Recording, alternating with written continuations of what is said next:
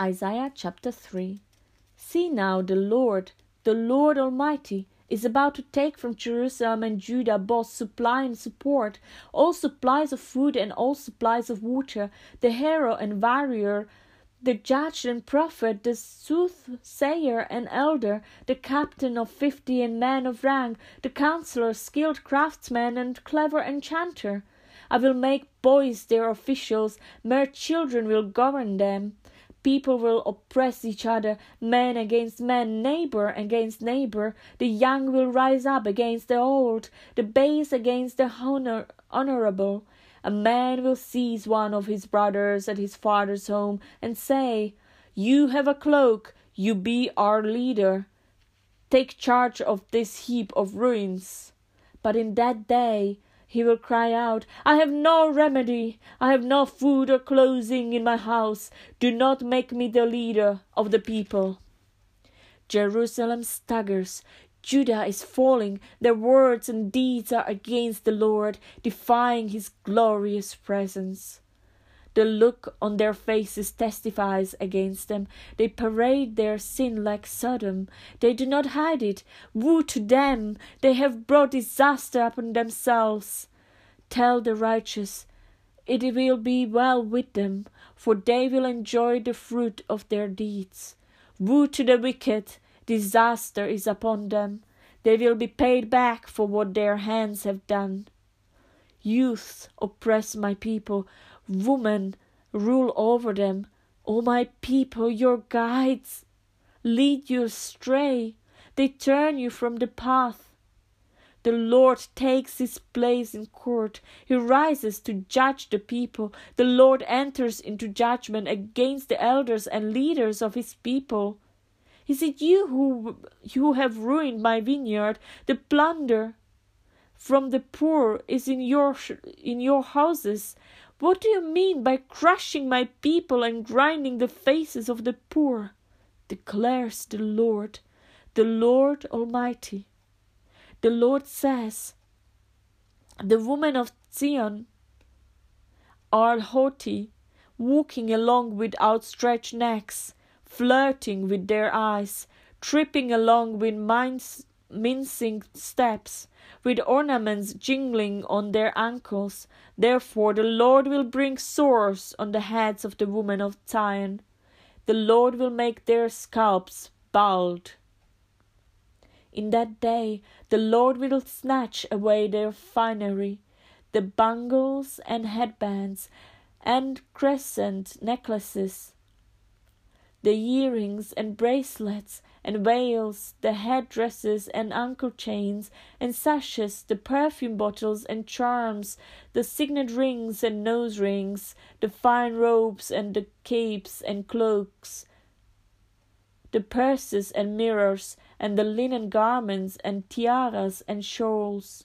Instead of fragrance there will be a stench, instead of a sash a rope, instead of a well-dressed hair baldness, instead of fine clothing sackcloth, instead of beauty branding. Your men will fall by the sword, your warriors in battle. The gates of Zion will lament and mourn. Destitute she will sit on the ground. Isaiah chapter 4. In that day 7 women will take hold of one man and say, "We will eat our own food and provide our own clothes. Only let us be called by your name. Take away our disgrace." In that day the branch of the Lord will be beautiful and glorious, and the fruit of the land will be the pride and glory of the survivors in Israel. Those who are left in Zion, who remain in Jerusalem, will be called holy, all who are recorded among the living in Jerusalem.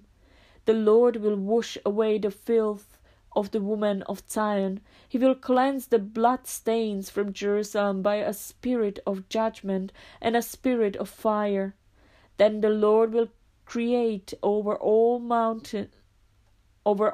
Mount Zion and over those who assemble there a cloud of smoke by day and a glow of flaming fire by night. Over all the glory will be a canopy. It will be a shelter and shade from the heat of the day, and a refuge and hiding place from the storm and rain. Isaiah chapter 5. I will sing for the one I love a song about his vineyard. My loved one had a vineyard on a fertile hillside.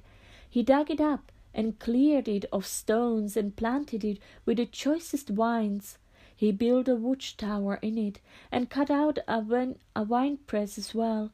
Then he looked for a crop of good grapes, but it yielded only bad fruit.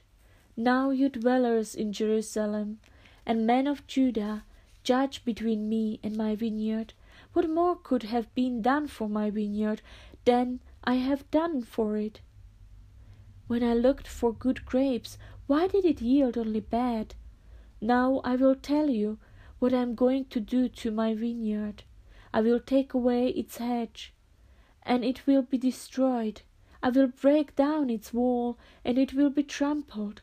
I will make it a wasteland, neither pruned nor cultivated, and briars and thorns will grow there. I will command the clouds not to rain on it. The vineyard of the Lord Almighty is the house of Israel, and the men of Judah are the garden of his delight.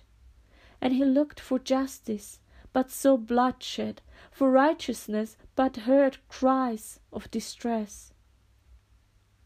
Woe to you who add house to house and join field to field, till no space is left, and you live alone in the land.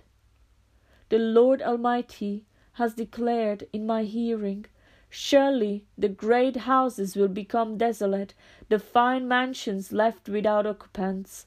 A 10-acre vineyard will produce only a bath of wine, a homer of seed only an ephah of grain. Woe to those who rise early in the morning to run after their drinks, who stay up late at night till they are inflamed with wine. They have harps and lyres at their banquets, tambourines and flutes and wine, but they have no regard for the deeds of the Lord, no respect for the work of his hands. Therefore my people will go into exile for lack of understanding. Their men of rank will die of hunger, and their masses will be parched with thirst.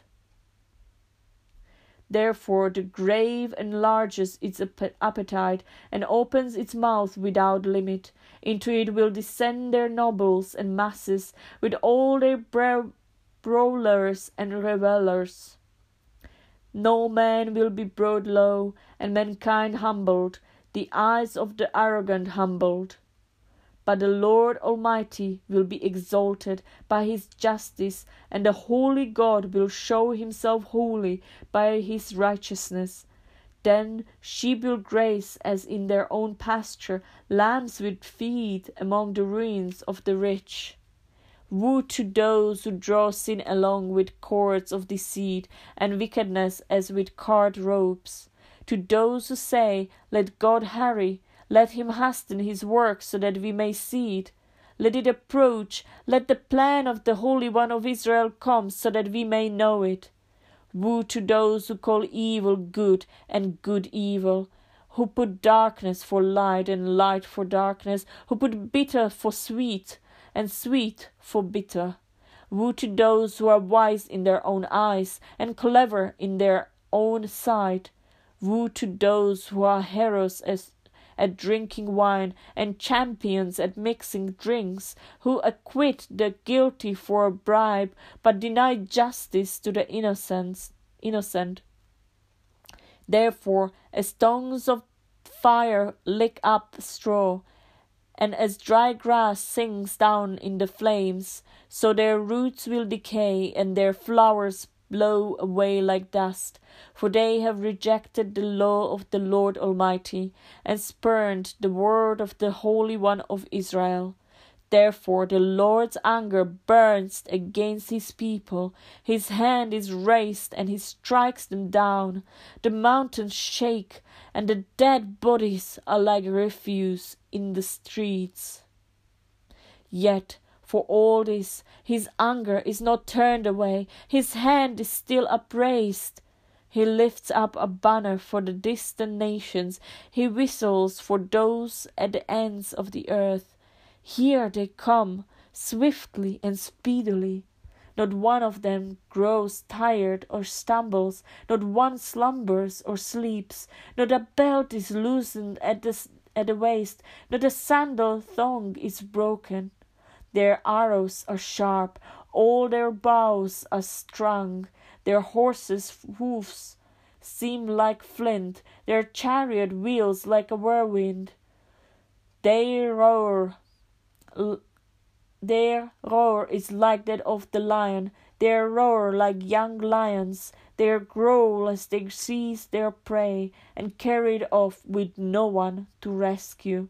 In that day they will roar over it like the roaring of the sea, and if one looks at the land, he will see darkness and distress, even the light will be darkened by the clouds.